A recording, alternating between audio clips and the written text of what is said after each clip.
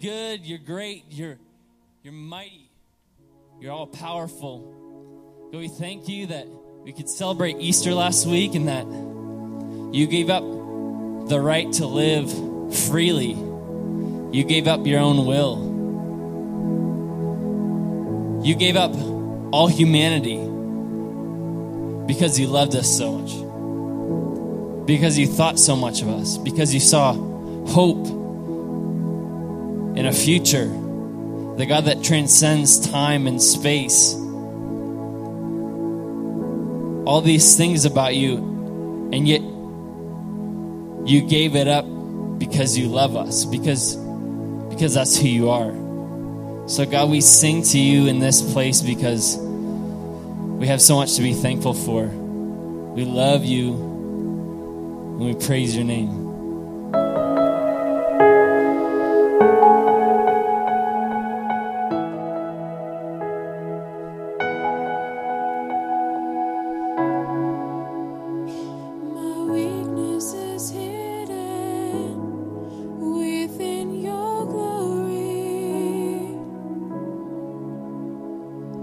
Jesus, my strength is in you.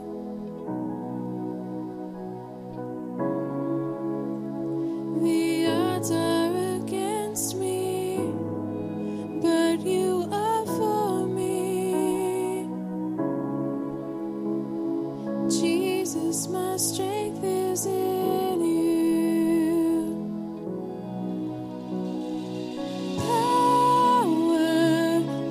To one who was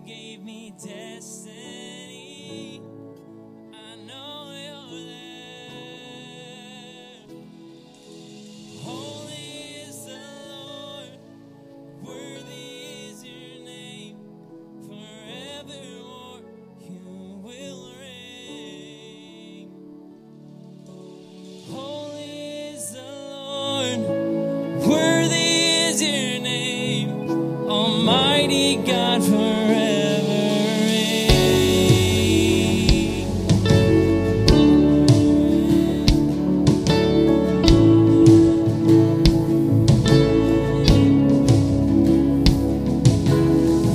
You gave your Son to all, you called him perfect love.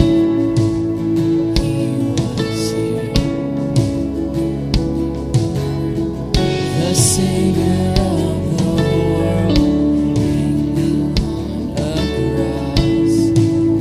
He was there, and on that cross you died to bring me back to life. Oh, you were there. Holy is the Lord, worthy is your name, forevermore you will reign. Holy is the Lord, worthy is your name, Almighty God, forever reign.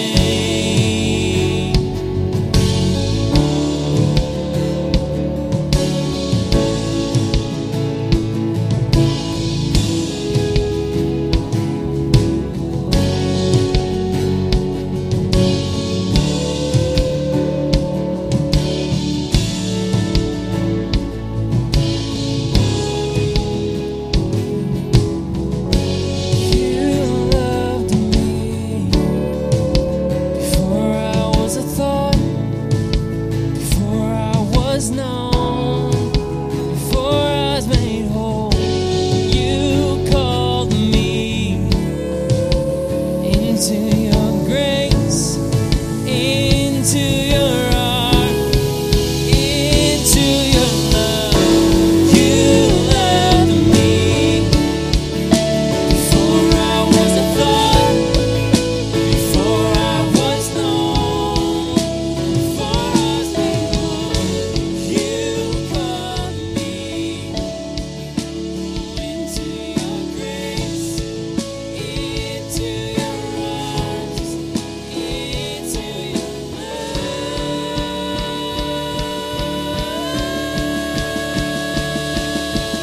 Holy is the Lord, worthy is your name, forevermore you will reign. Holy is the Lord, worthy is your name, Almighty God. Holy is the Lord, worthy is your name, forevermore you will reign. Holy is the Lord, worthy is your name, Almighty God,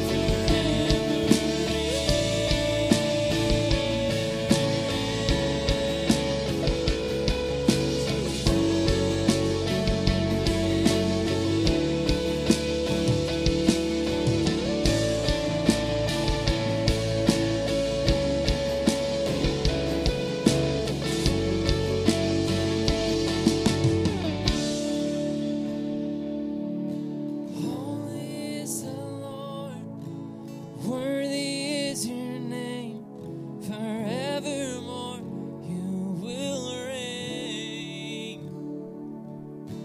Holy is the Lord, worthy is your name, Almighty God, forever reign.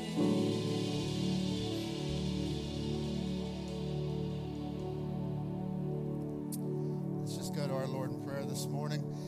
Our Father and our God, we come before you.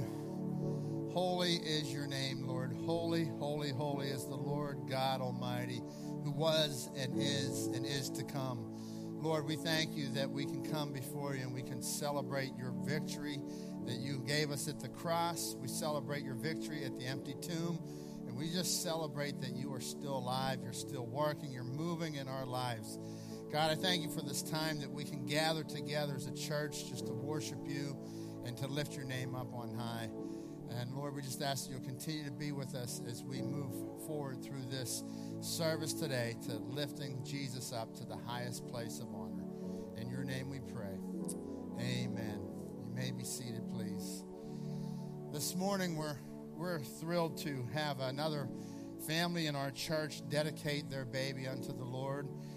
This morning, Rachel and Scott McHarrison are coming forward. Scott, as you see him up here on the bass, can we thank God for him up on the bass, huh? His lovely wife and their family. Their younger sisters are Nora and Amelia. And then we have also this morning, they are dedicating Eloise Scott McHarrison to the Lord. Isn't this wonderful? Don't you thank God for young families that he brings to the church? And I know this morning that you guys are not just church attenders, you are church functioning disciples of Christ, and we appreciate that. I love watching you up here play in our band, and you serve in many other areas in the church, and we appreciate that. And I know your family is just loving God and growing to be disciples of Christ. This morning, as we come to dedicate Eloise unto the Lord, I just want to remind you what the Scripture says. You know, children are an heritage from the Lord. They really are. So this is your inheritance from the Lord. He has given these wonderful children to you, and most recently, Eloise. Boy, isn't she beautiful? Look at that little bow, huh? Man, you're just adorable. And this morning, I just want to read a few verses of Scripture to you. He says in Psalm 139, "For you formed my inward parts. You knit me together in my mother's womb. I will praise you, for I am fearfully and wonderfully made. Wonderful are your works, my soul knows it well. My frame was not hidden from you when I was being made in secret, intricately woven in the depths of the earth. Your eyes saw me when I was unformed. In your book were written every one of my days, the days that were formed for me, when yet as there were none of them." And so this morning, we just thank God for little Eloise and what God is doing in your life. And Eloise, we're going to dedicate you to the Lord here in just a moment. We're actually dedicating you all as parents to the Lord this morning, because we know it's a hard job. It's not easy to raise our children to love God against the current of our culture. So I've asked Pastor Luke to come forward, and Pastor Luke's going to share with you a gift, and he's going to dedicate your children to the Lord this morning. Dedicate Eloise to the Lord. Girls, you look so beautiful and maybe a little starstruck. Scott, you look good too, don't worry. But so I love this family. I've known them for a while, but they're in my life group. And guys, it's a privilege to do life with you truly. And your girls are beautiful, and you guys are a beautiful family. And yeah, you look good too. But I just want to share this with you. This is just a small token. I'm going to have you hold it, Scott. But there are 936 marbles, and so for one from every week from when a child is born to they graduate high school, which I know is like, you're ready. But we know you guys want to make time count. And as we walk life with you, having you guys in our life group, we want to partner with you as you raise your kids to love Jesus and truly mean that. And so this is such a humbling privilege. It really is. And so I'm just going to pray over Eloise. And we just want to, as a church body, as a group, as a family, if you just want to lift your hand up towards the McHarrison family, or just in your heart as we pray, but just as your support, because listen, it takes a church to raise a family, to know Jesus, amen? And so as we do this together, as I pray, just know this is all of us. And so if you're new with us this morning, come on, like this is how we do things here at Crossroads, and we're glad you're here. But I'm going to pray, and if you lift your hand towards the McHarrisons or just in your heart, I'm going to go ahead and dedicate Eloise. God, I am so privileged to just know that we're sitting in your presence, just like that song says. Cannot run your presence. Hey, God, to know you're here with us. And as we talk about disciples, and here we've got a family raising their kids to know you. It doesn't get any better. And as a father of 4 kids and just seeing all the different craziness and beautifulness that happens throughout all their lives and their personalities, God, just seeing more children born is humbling. And then to see a family say, hey, we believe it's so important that we want our kids to be dedicated in that not programmatic way, a process, but to say we love Jesus and we want our kids to know Jesus. And so, God, we dedicate Eloise to you.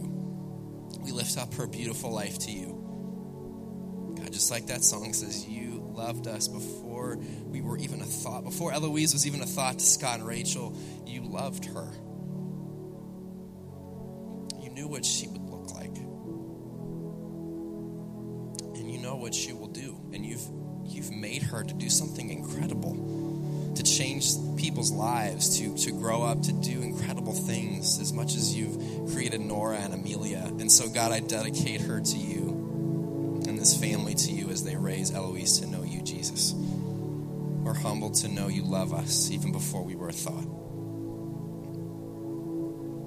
So we commit this family to you in the powerful name of Jesus Christ. As this family disciples their children, as they disciple Eloise, would you pour into them and their cups would be overflowing onto their children. We love you, Jesus, and we're humbled. In your name, amen. Guys, can we just celebrate this? Can we celebrate Scott and Rachel's family? If you guys are here, would you stand so that we can recognize you? Scott and Rachel, is your family here? Yeah, can we just thank God for their family? Can we just thank God for them? Yeah, love that. Awesome. Love you guys. As they grab a seat, would you guys just say hello to those around you? It's a good day to be at Crossroads. Make sure you say that to the next person. God bless you, Scott.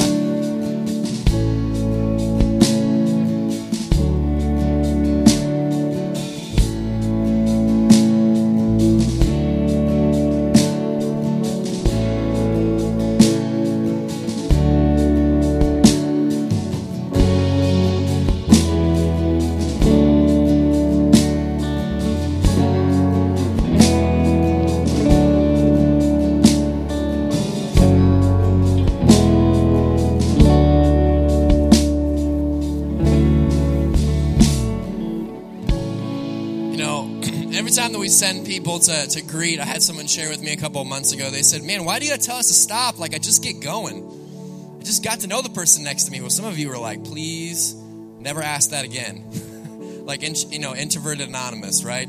Just let me roll. But guys, we're glad that you're here. My name is Luke. I'm one of the pastors here, and we have a few things I want to highlight. That we're quickly sliding into summer, and we're excited about that. And my son has the countdown in his head, and how many days left to school. And he's in first grade, but he's already starting, right? He's got senioritis. But anyway, so I'm humbled that we're doing a lot of really great things here, and I love that. But God's doing a more big work here. We have human hands that create programs because we're trying our best to do what we feel like God has called us to do. But regardless of all that, God's at work and he is on the move. And let's lift the name of Jesus in the house tonight. Come on, in the morning. Let's do this. Come on.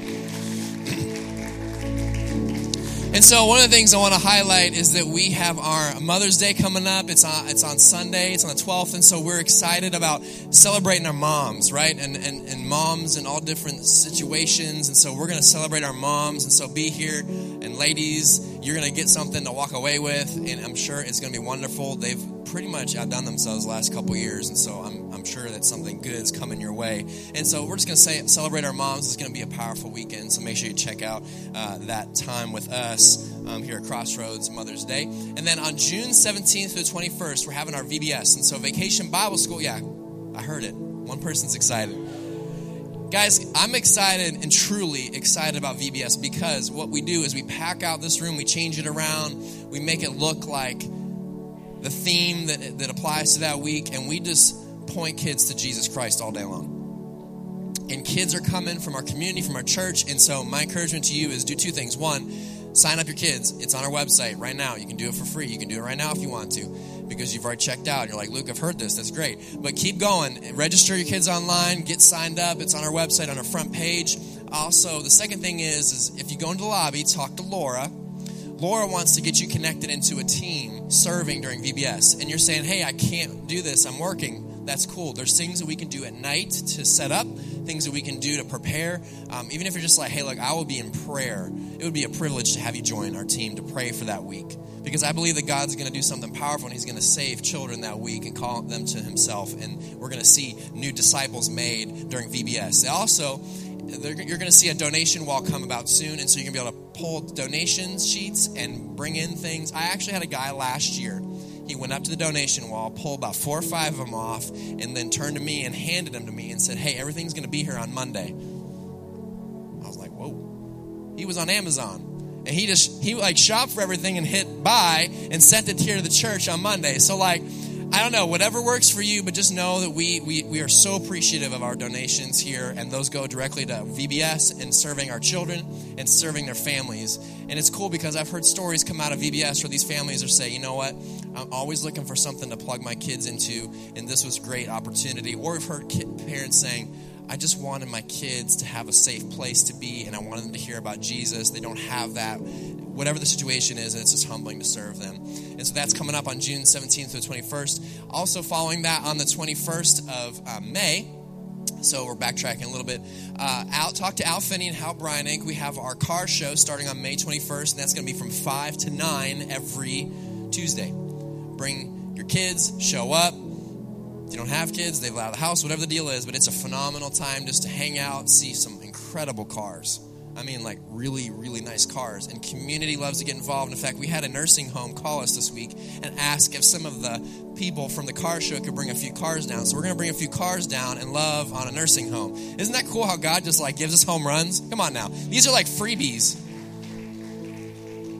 I remember they were messaging through the website, and I said, yeah, like, let's do it. Like, that sounds awesome. And that's a great opportunity, so we're excited about that. And so, guys, I'm truly expectant in what God's going to do this morning as we start a brand new series. And so I'm going to ask the ushers to come forward as we receive this morning's offering. And so one of the things we started during the last series was a campaign called Who's Your One? And so the whole point of that was to not just do more, but to be in prayer for the one person in your life that you're praying to know Jesus. And I know we have many, but we said focus on one.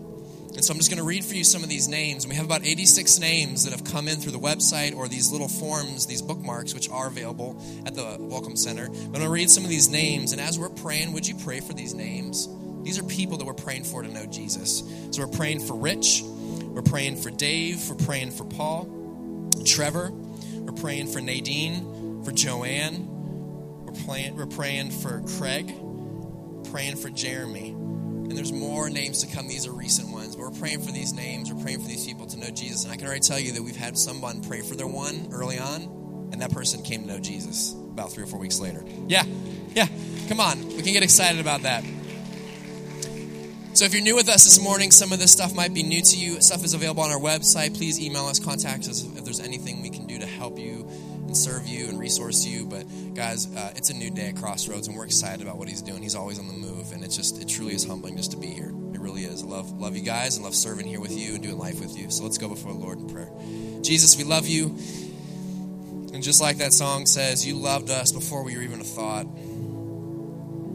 And I pray that rest and peace would just settle in this space, God, that as everybody comes in and we're wrestling with what happened this morning, with wrestling with our weeks, that we would just be humbled to know you're with us. Your word says that you inhabit the praises of your people, and when we're lifting you up through music or through prayer or reading your word, God, that you're here with us. You're always with us. And so, Jesus, we make you the priority, and we just want to walk with you. We just want to hear from you.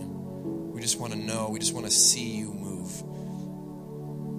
And so, God, we know that a lot of that can be pushed back by fear, but we know that you called your son to the cross, and that your son, Jesus Christ, defeated death on the cross and showed perfect love. And we know that perfect love casts out all fear. Fear does not have a place when Jesus' name is lifted up.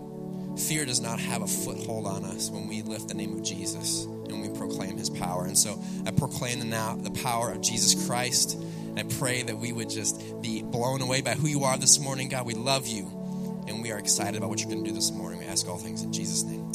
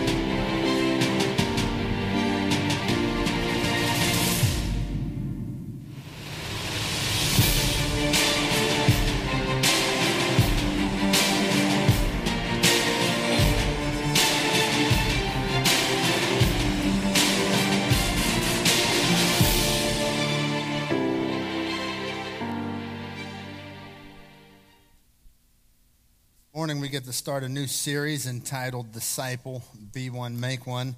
You know, we're coming off of Easter, and last week was such an incredible weekend here at Crossroads.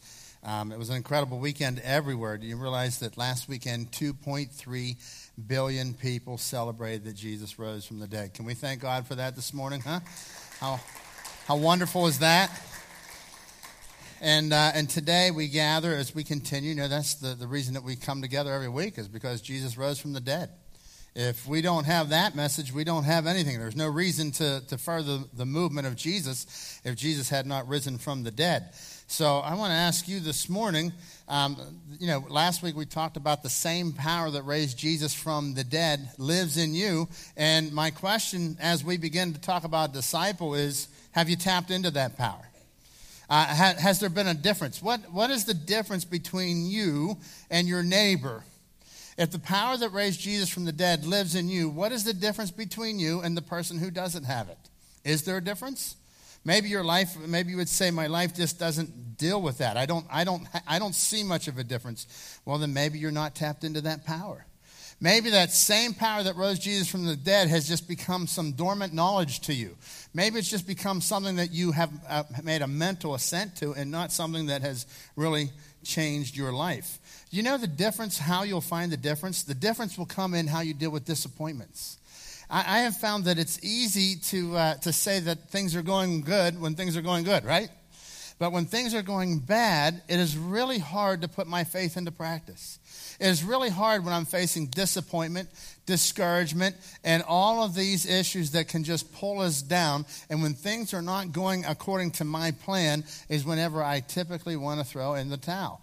And so it is that moment, the same power that raised Jesus from the dead is going to be able to help us at that moment when you're facing disappointment, discouragement, conflict, all these type of things that you have to deal with in life that are not fun. When you get into those realms, that is where the same power that rose Jesus from the grave should be really evident. But I think as many people would say that they probably don't have that in their life. Many people just haven't let this power of God transform them. And so Jesus has a plan for your life. And that plan is not your plan. And so as we come to understand what it means to become a disciple, this morning I want you to think about the fulfillment that Jesus gives for your life. He has called us, He has the plan, and with His plan comes fulfillment. When we're trying to get fulfillment of our own life is where the problem comes from. You see, Jesus didn't come to this earth just so that you would have a better life. And I think many people come to Jesus like that. This is how they come to Jesus, and they say, "Well, I'll go to church as long as it benefits me, as long as something happens and I feel much better about life, and my marriage gets better, and my family gets better, and my job gets better." Well, let me share this with you. Being a disciple of Jesus is a better life, but that's not why Jesus came. Jesus didn't come to make your plans better. He didn't come so that you could look at your life and so that you could say, "God, here's my life. Please bless my life. This is my direction. This is what I'm doing. I want you to do something in my life." God has came not to make your life better. He had come so that He could make dead people alive. So that means we are out here. We're walking in darkness. We're walking in our sin. We are dead, spiritually dead. And Jesus has come not so that you could have a better life, but so that you could be alive. So that you can have life that starts now and goes into eternity. And many people look at their spirituality as something that happens after they die. Jesus comes to give us fulfillment. He's come to give something bigger in life. You're holding on to your dreams. You're holding on to your mission, to your vision, to your passion. And God says, listen, I want you to let go of your mission. I want you to let go of your passion, what you think will make you happy, and allow me. I want you to follow me. And as you do that, all of a sudden, God gives you fulfillment. And the fulfillment comes when you are His disciple, not whenever you're trying to fit Him into your plan. And so after Jesus rose from the dead, He was seen to more than 500 eyewitnesses. More than 500 people had saw Him. They talked to Him. They shook His hand. They touched the nail prints in His hands. In one passage, I loved it. I was reading, it says that they sat and they had broiled fish with Him. And And I'm thinking, how cool is that? Broiled fish with Jesus after he rose from the dead. So this was literally, this man rose from the dead. And he has come and he has given us this mission. The first thought in your notes this morning is that Jesus gave the mission to make disciples. This was Jesus who come and gave the mission.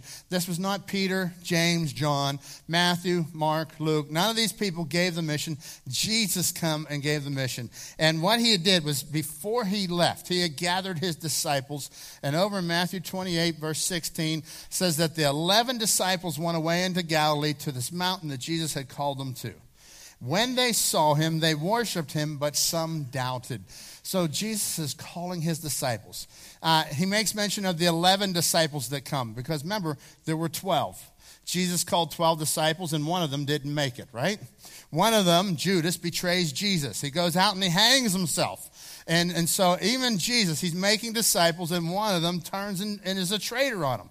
The 11 disciples now, we see this after Jesus rises from the dead. Matthew records for us that the 11 disciples, and there were more than 11 because what he was talking about, the 11 showed up, but also there was the disciples that were known in the groups of 70, the disciples of 120, then we see 500 eyewitnesses. So there were many disciples gathered this day, and he is about ready to say something to them, and he's winding down his time. He's going to be ascending into heaven shortly.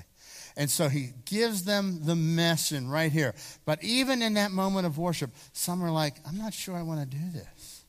I'm not sure I really... Now listen, this was Jesus who rose from the dead. And some are like, I'm not sure. And it says that some doubted. And Jesus always worked with the doubters. I want you to know that this morning. Jesus will always work with the skeptics. And if that's you this morning, you're a skeptic, it's all right. Jesus will continue to work with you. And I'm convinced the more you investigate the claims of Jesus, the less of a doubter that you will become. Because all of a sudden, once you understand that this is real, this was the man who rose from the dead, and we have more eyewitness proof, it's just exciting what God has given to us here. Matthew 28:18, Jesus comes to them and he speaks to them now on this mountain, and he says, all authority has been given to me in heaven and on earth. So he's telling them, look, I have all the authority. God has given me the authority. He has the power. All power has been invested into him. So he said quite often, if you had seen Jesus, you had seen the Father.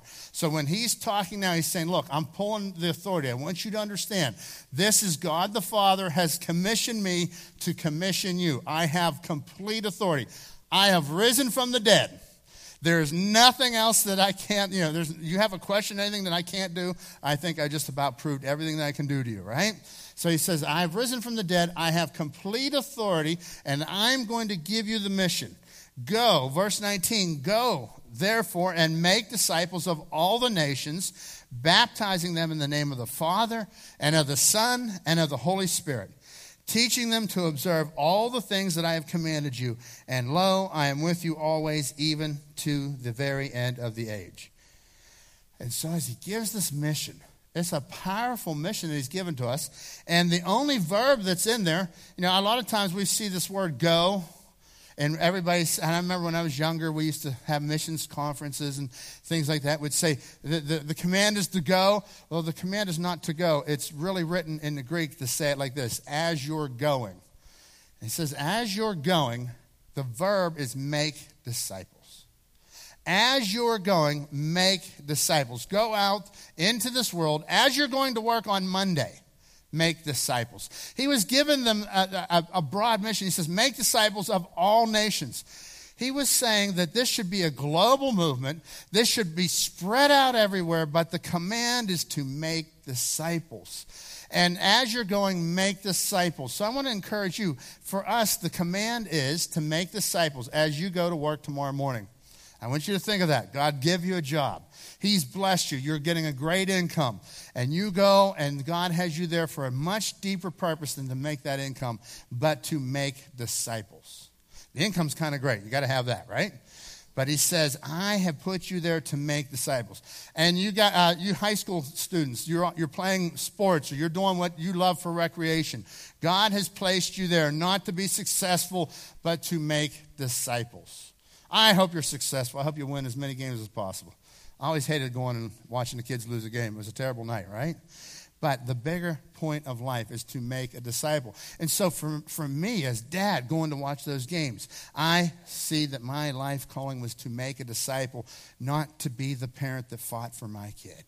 Wow. Not to be the parent that said, hey, my kid should get more time on the court, right? And that's where, this is where the struggle of making and being a disciple comes. Because if if this was all about making disciples, sometimes your rights get surrendered. Sometimes who you are, you lose battles in your mind. You think you're losing the battle, but God has called you to make a disciple. And he goes on, he says, baptizing them in the name of the Father, Son, and Holy Spirit. You could say, as you're baptizing, make disciples. Folks, I want to encourage you here this morning. If you have come to know Jesus recently, and we have had many people in our services over this past year have trusted Jesus, can we thank God for that this morning? Just thank Him, man.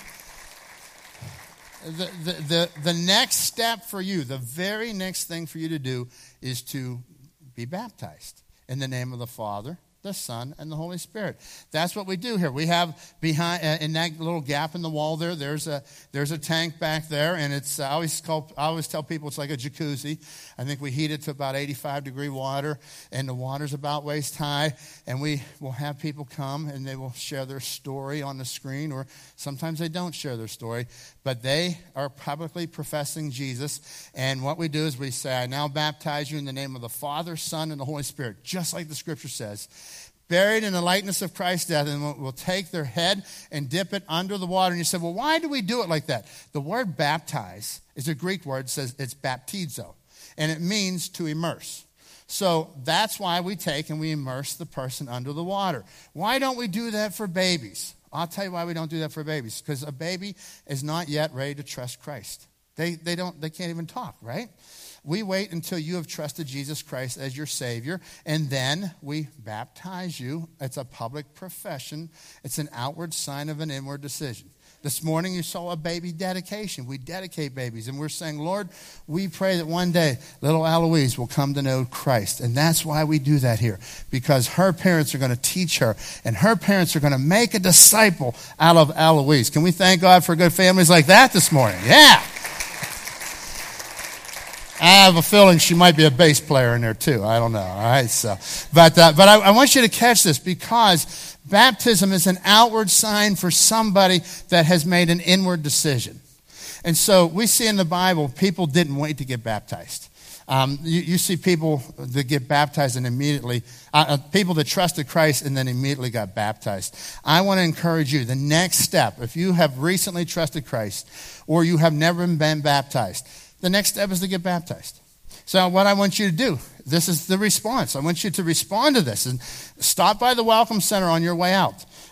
Write your name on the paper. There's a card in the back of the pew there. You can find, I don't care what the card says, give us your name and say, I'm ready to get baptized. And we will follow up and we will line up a day for you to get baptized. Why? Because it is so important. This was the mission of Jesus, for you to be a disciple, not a churchgoer.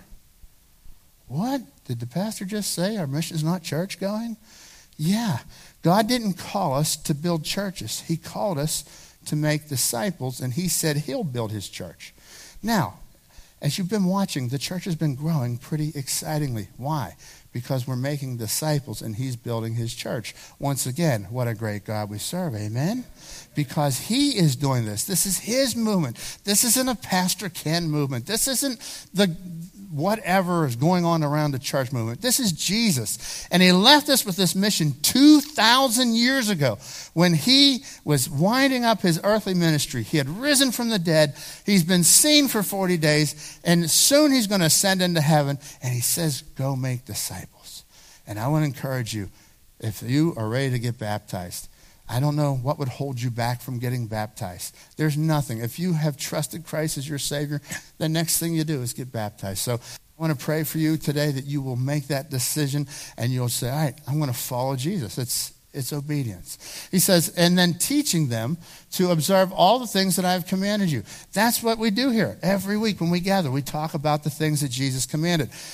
Now, as you look at this, what were Jesus' commands? Was it the Old Testament? Was it the Ten Commandments? Was it all the law? Don't walk on the grass on the Sabbath? Here, Jesus summed it up like this. He said, love God and love others.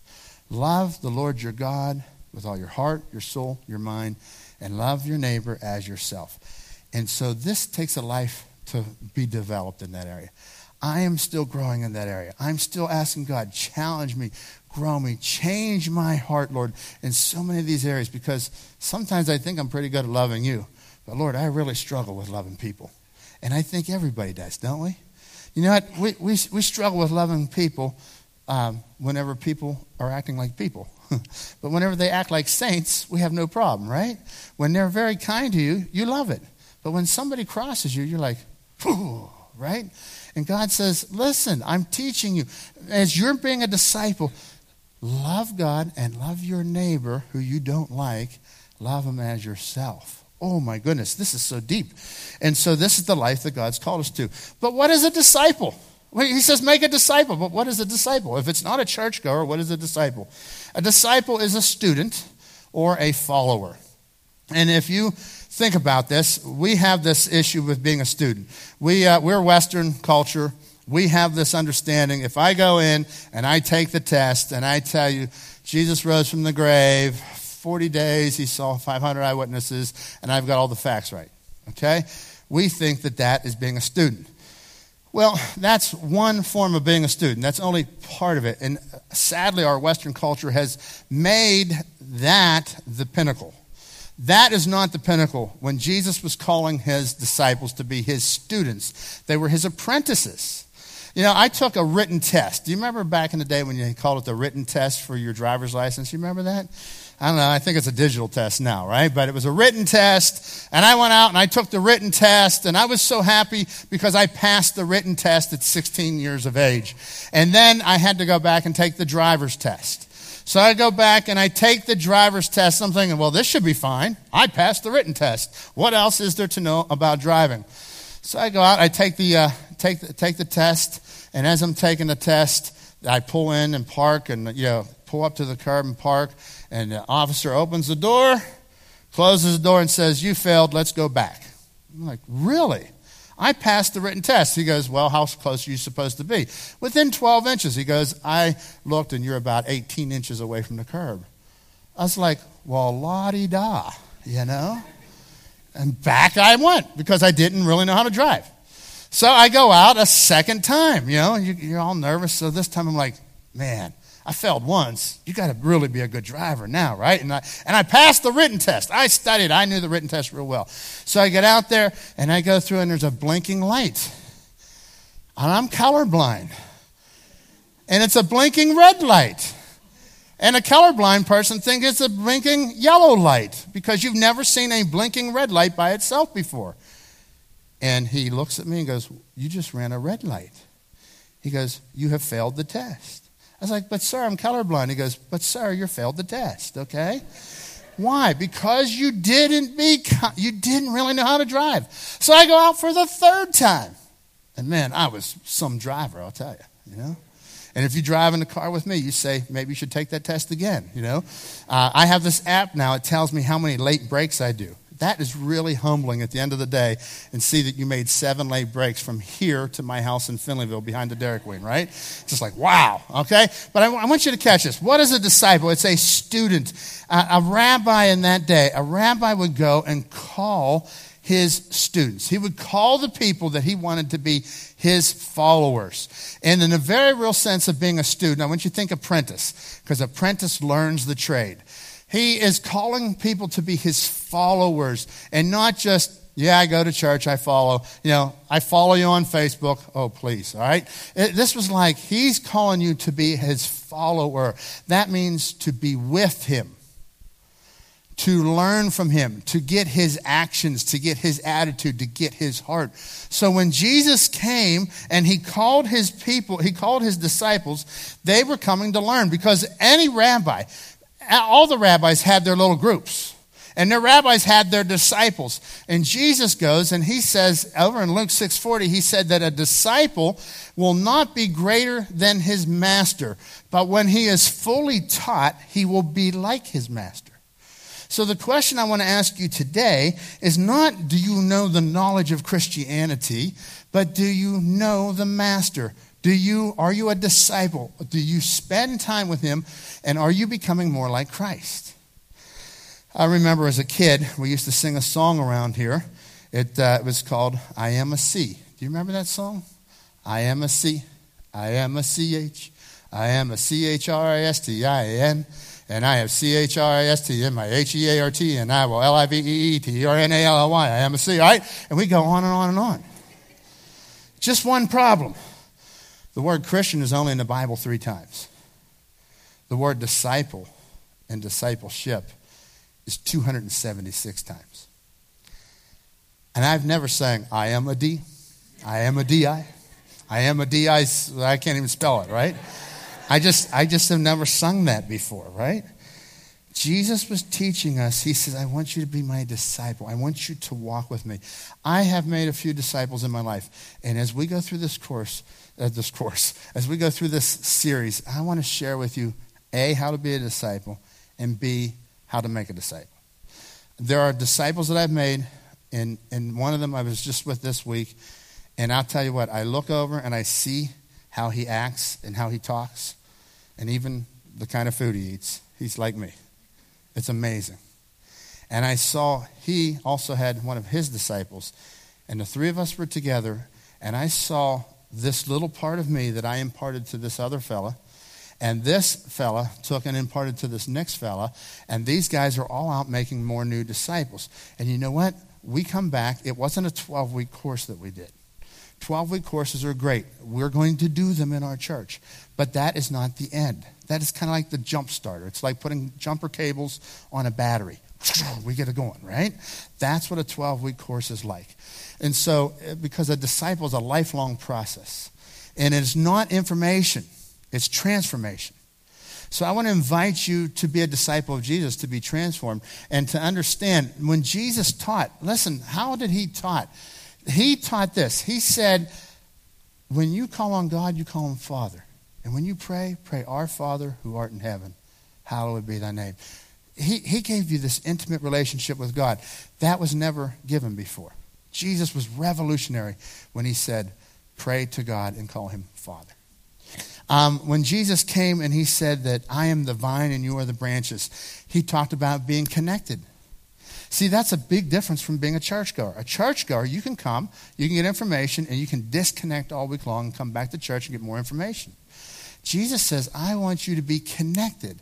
I want you to be so connected that the Father produces fruit through you. He's commanded us to be connected because he will produce the fruit. The fruit comes. And listen, the purpose of a branch is to let the vine, the main vine, produces fruit through the branch. The branch can't do it on its own. So he says, be connected. He says, you are the sheep. I am the shepherd. And you will know my name. The sheep know my name. And so he kept giving this extremely relational understanding of discipleship. And I want you to catch that this morning because he has given an invitation to everyone. It was a relational invitation, and the invitation to be a disciple is extended to everyone. Everyone here this morning can be a disciple. And furthermore, your neighbor that you don't like can be a disciple. Your neighbor, the person, did you ever say, that guy will never come to church? And you don't even ask him because you think he wouldn't have an interest, right? Or that person. Listen, God says that every person, there's not one person that is not eligible to be a disciple. Do you see how much God loves us? Over in Matthew chapter 9, verse 9, Matthew records for us how he became a disciple. So Matthew chapter 9, verse 9, as Jesus went on from there, he saw a man named Matthew sitting at the tax collector's booth. Now I want you to catch this because he's sitting at the tax collector's booth because he's a tax collector. And he's hated by the Jewish people. Matthew is a Jewish person, and he's working to collect taxes for Rome.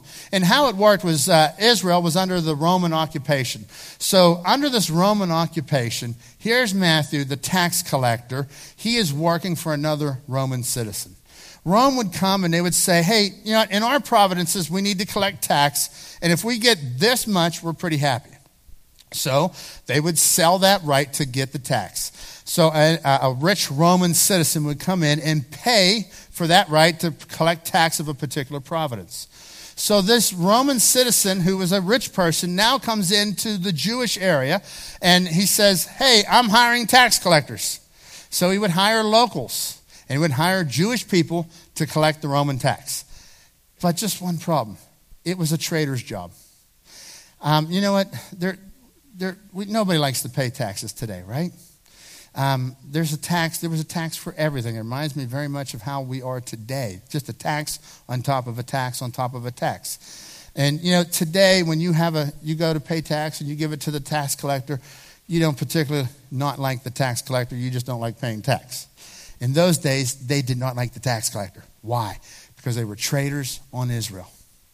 And they were known as the lowlife. They were known as scum because they were known as despicable because they had traded out and making more profit for themselves. Not only that, now if the tax was $10, I could come and charge you $20. And as long as I gave to Rome the $10, it didn't matter how much I charged you. So today the tax could be 20, tomorrow it could be 30, tomorrow it could be 15. As long as I got 10 out of you and I made my profit. So what tax collectors would do is they would come and they would rob people. These were like the people at the bottom of the bottom of the bottom of society. And everybody hated the tax collectors. And so today I want you to understand that it was an extremely lucrative job. And as long as they gave, as long as they got their tax, they could do it. And Jesus goes up to them, and look what Jesus says. Jesus says, follow me. What? Jesus, imagine the followers that were with Jesus already. You just went over to a tax collector. This guy is the bottom. He's betraying Israel. He is known as unclean. Those people, tax collectors, could not even go into worship. It was like these people were the outcast of society. And Jesus goes over and says, will you follow me? Follow me. Come and follow me. He doesn't come to him. Now, could you imagine of all the things that he could have said? He doesn't come and say, Matthew, you've really made a mess out of your life. He doesn't come and say, Matthew, you had better straighten up. He doesn't say, Matthew, you've heard of the 10 Commandments, haven't you? Thou shalt not steal. Don't you think you ought to clean up your act and then follow me? No, he goes to him and he says, follow me. And look how Matthew responds. Matthew responds, and then he followed him. Matthew got up and followed him.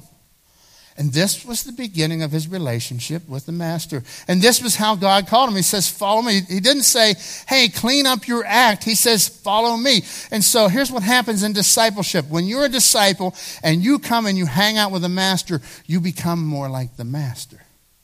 And on that day, whenever Matthew left, he started to follow. I want you to catch this because Matthew was in a despicable place in life. And God loved him. And God said, I want you to follow me. And when he told him to follow, his life changed. Because Jesus cared enough not to leave him in that tax booth. He cared enough not to leave him robbing and stealing people. Why? There's a way that seems right unto a man, and in the end it leads to destruction. This is where Matthew was. Matthew is out here. He's living in the dark. He's doing what he thinks is right. He's making as much as he possibly can. He's cheating people to do it, but he's happy. And he was not looking for the master. And Jesus comes to him and sees him in this despicable condition. And he says, follow me. Do you know what had to happen? Matthew was going this route. Jesus had a message. And he had said this. If you look earlier in the book of Matthew, he says, repent for the kingdom of God is at hand. And here's what Matthew did. Matthew followed. He left this stuff over here. Jesus didn't tell him, leave this stuff over here. He says, follow me. And when he did, all these things didn't matter anymore. And he goes, I don't really know who you are. I don't know what you're about. But I'll tell you what, I want to follow this guy. And he starts to follow him, and his life is transformed. And so Jesus didn't come to him and say, if you do this, then I'll do that. Jesus said, follow me. you will become like me. And I want to ask you this morning, are you following Jesus? And that's the question that we all need to ask. Am I following Jesus this morning? Do you follow him, or are you just a churchgoer? Is it just something that's in your head that you know all the information? Because listen, I have been given information since I've been 5 years old. But I'll tell you what, I am a follower, and there's attitudes that are still changing this week. There's attitudes that are changing this month. There's attitudes that have changed since January. And God is transforming me. Why? Because I'm with my master. And that's the call for you this morning, is to follow Jesus, not to know the right answer. Do you see the difference? There's knowing the right answer and not being transformed. But there is being transformed because you've been with him in his presence. Are you following Jesus? Verse 10, while Jesus was having dinner at Matthew's house. Now that went a step further. The disciples are like, wait a minute. Not only did you call us, not only did you call a despicable person that we would never invite into our group, now you're going to take us to your house. You're going to go to his house. And that's exactly what Jesus did. That was how Jesus worked. Zacchaeus, you remember Zacchaeus, the wee little man? And the wee little man was he? For he climbed up in the sycamore tree for the Lord he wanted to see. You remember Zacchaeus? And Jesus stops and he says, Zacchaeus, you come down. I'm going to your house today. That's how Jesus operated. He wasn't afraid of their reputation. He wasn't afraid of despicable people. He says, I'm going to hang out with you, Jesus. And look what he says. Many tax collectors and sinners came and ate with him and his disciples. There were many. This was their only friends. They didn't have any other friends. It was the tax collectors and other sinners. Now, isn't it kind of interesting that Matthew notes tax collectors and sinners? Like, aren't we all sinners, right? We're all sinners. We've all had this opportunity to be saved by God's grace. This passage was saying, there were the tax collectors, then there were other sinners, other despicable people. These were all the outcasts. These were all the people that the religious people wouldn't hang out with. These were all the people that thought they had it so good. These were the people that were just, they've been outcast because the religious people were saying, you don't live up to my standard. I can't be with you. And here's what Jesus did. Jesus goes to them and he says, follow me. And Matthew got up and followed. And then the religious leaders, look what they're doing. They're swarming outside the house. And the religious leaders, the next verse says that Jesus hears them. He overhears them. And they come to his disciples and they said, why is he eating with these people? The Pharisees saw this and they asked his disciples, why does your teacher eat with tax collectors and sinners? You know what they were saying? They were saying, you know what? We know God. We know the law. We would never hang out with people who've broken God's law. Because we've got it together. And they made this issue that they would never do that. So they didn't understand why their rabbi, why did their teacher go hang out with sinners and despicable people? Why? What about his reputation? Jesus wasn't worried about his reputation. He was still God. Your sin doesn't make God any less. Can you thank God for that this morning? Your sin doesn't make God any less God. But I'll tell you this. He didn't leave Matthew in a tax collector's booth. He didn't. He saved him. He says, follow me. And that day, he made this move. He repented and turned to God. And he said, I'm going to be a follower of you, God. And so Matthew's attitude started to change. Could you imagine Matthew, the tax collector, he's following Jesus, and there's a way that you could have robbed somebody. You could have just charged a little bit more or done this or whatever. And that had to change. That had to change. And so Matthew still had despicable friends. And God wasn't afraid to eat lunch with them. And he hung out with them and he brought them to himself. And he extends the invitation to them. On hearing this, Jesus said, now look how Jesus replies. On hearing this, Jesus says, it is not the healthy who need a doctor, but the sick. Here's Matthew, just come to Jesus. He's at Matthew's party. He hears the swarm of Pharisees out there. And all of a sudden, Matthew overhears him and is like, you just called me sick. You came for me, I'm sick, right? You call Peter sick. You call John sick. We're all sick. What's this all about? And so here's what was happening. There was humility. A sick person knows when they're sick. You see, the Pharisees, they were sick, but they had no clue about it. They were covered up with their own self-righteousness. They had no clue that they were just as sick, if not more sick, than the tax collectors and the despicable people. As a matter of fact, this morning, I want you to think about this, he says it's not the healthy who need the sick, but the doctor. He says, go and learn what this means. I desire mercy, not sacrifice. And he's quoting from Hosea 6:6. He's thrown it in their face. He says, you go and study the Bible. God says, I desire mercy, not sacrifice. In other words, I'm not desiring all your good and all your judgmentalness. I'm desiring that you understand the mercy of God. I have not come to call the righteous, but sinners. And that's what Jesus did. And you know what the message of the Pharisees that day was? The message of the Pharisees was, you clean up your act and you can hang out with us. If you will clean up your act, you'll hang out with us. But you know what the message of Jesus was? You hang out with me and I'll clean you up. Do you see the difference?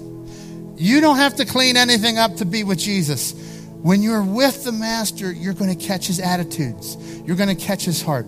It's going to change how you forgive somebody. It's going to change how you hold a grudge. It's going to change how you want to rob, steal, kill, destroy. It's going to change all of that, but you can't do it. See, the Pharisees, they were good at what they could do. And it was empty. Jesus called them whited sepulchres. They were whited walls. In other words, what that meant was, you look good on the outside, but you're rotten to the core. And that's exactly what they were. And they would never hang out with people that look bad on the outside. And God says, I'll take the person who looks bad on the outside. You come and follow me, and I'll change you. And I'll start with your heart, and I'll transform your heart. So this morning, I want to invite you to come and be with Jesus. You know, it was the kindness of God. Romans 5:8 says, but God showed his love towards us. He demonstrated his love toward us that while we were still sinners, Christ died for us. It was the kindness of God that will lead you to repentance this morning. Not the fear, but the kindness, the mercy, what he did on the cross will lead you to repentance this morning. So as we begin this journey to understand what a disciple is a follower of Jesus, not a churchgoer. I think church-going is a pretty good, important part of it, but it's not the end. He's called you to be a disciple, to get in his presence. So I want to encourage you, tomorrow morning, before you start your day, get in his presence and just talk to him. Say, Lord, here's my mind, here's my hands, here's my mouth. Lead me today. Could you imagine if you gave God the authority to lead you at 9 o'clock tomorrow morning in your job? And then at noon, when you're praying and you're praying over your lunch and you're hoping nobody saw you pray, right? Like, dear Lord, thank you for this food, right? When you're praying with your eyes open because you're afraid that anybody will know you're praying, and you say, God, point me to somebody who needs lunch. Point me to somebody who needs Jesus over lunch. God, what do you want me to do with this free hour I have? I'm out of that office. Who do you want me to say hi to? Who do you want me to touch for your kingdom? Could you imagine what God could do? And if we could just make one disciple, if everybody in this church makes one disciple in this next year, and then the next year we all make one more disciple, it's incredible what God's going to do. So as we go on this journey, fasten your seatbelt. It's going to be exciting because, number one, your life is going to be transformed. You will not have to conform. Oh, thank God we're not about conformity. We're about transforming. God will do it. You may be holding on to your tax booth today. You may be saying, this is the only way I know. And God says, follow me. Follow me. And when you follow him, you're going to put it down. You don't even know it. Because Jesus didn't say, put down your tax booth. He says, follow me. And when he did, he turned around. And his whole life was changed. And I invite you to that changed life with Jesus. Let's close in prayer. With our heads bowed and eyes closed this morning, I invite you to Jesus. If you'd like to be a disciple, it starts by relationship with him. It's not rules. It's not regulations. It's relationship. And I want to invite you to be his disciple. He said, make disciples of every nation, all people, all nationalities, every tribe, every tongue. Make a disciple. This morning I ask you to call upon Jesus. If you'd like to start to be a disciple, it's got to start with trusting him. So this morning, would you pray something like this, if that's you? Just call on him and say, Dear Jesus, I need you. I want to follow you. But I'm a sinner. I've done wrong things. And I know that you died on that cross. You paid for my sin. You came back to life again so that I might have eternal life. God, I invite you into my life right here, right now. The invitation is to everybody. Everybody, whosoever will, shall call upon the name of the Lord. God, we thank you today. Lord, I am confident that in this room, several people have just become disciples of you. Several people have just told you in prayer, Lord, I want to be your follower. I trust you with my life. I give you my heart. I give you my soul. God, I pray for the transformation that's going to be taking place in the next months. I pray for that person in here that just opened their heart to you. For those folks, Lord, I pray that you'll transform them by the power of God. And Lord, for those of us that have been following you for some time, but maybe we've been tripped up on religion and rules and regulations and knowledge and all these good things. But Lord, we've missed the heartbeat that you would transform our actions, our attitudes, how we forgive, how we love. Lord, transform us from the inside out as only you can do. In your precious name we pray. Amen. All right, folks, let's stand together and greet each other. You are dismissed.